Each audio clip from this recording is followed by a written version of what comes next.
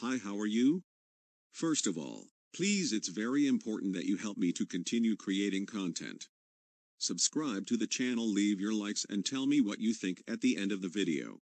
More than 100 country leaders promise to end deforestation by 2030.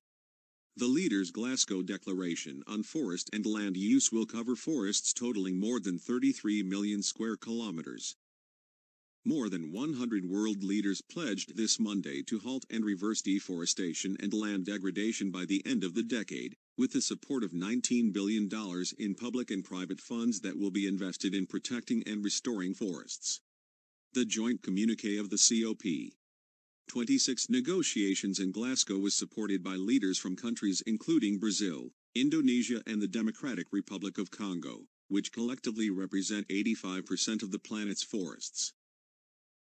The leaders' Glasgow Declaration on the use of forests and land will cover forests totaling more than 33 million square kilometers, according to a statement by Prime Minister of the United Kingdom, Boris Johnson, on behalf of the leaders.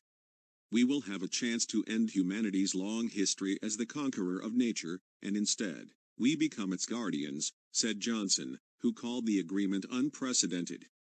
A number of additional government and private initiatives were launched on Monday to help achieve the goal, including billions pledged to indigenous forest guardians and sustainable agriculture initiatives.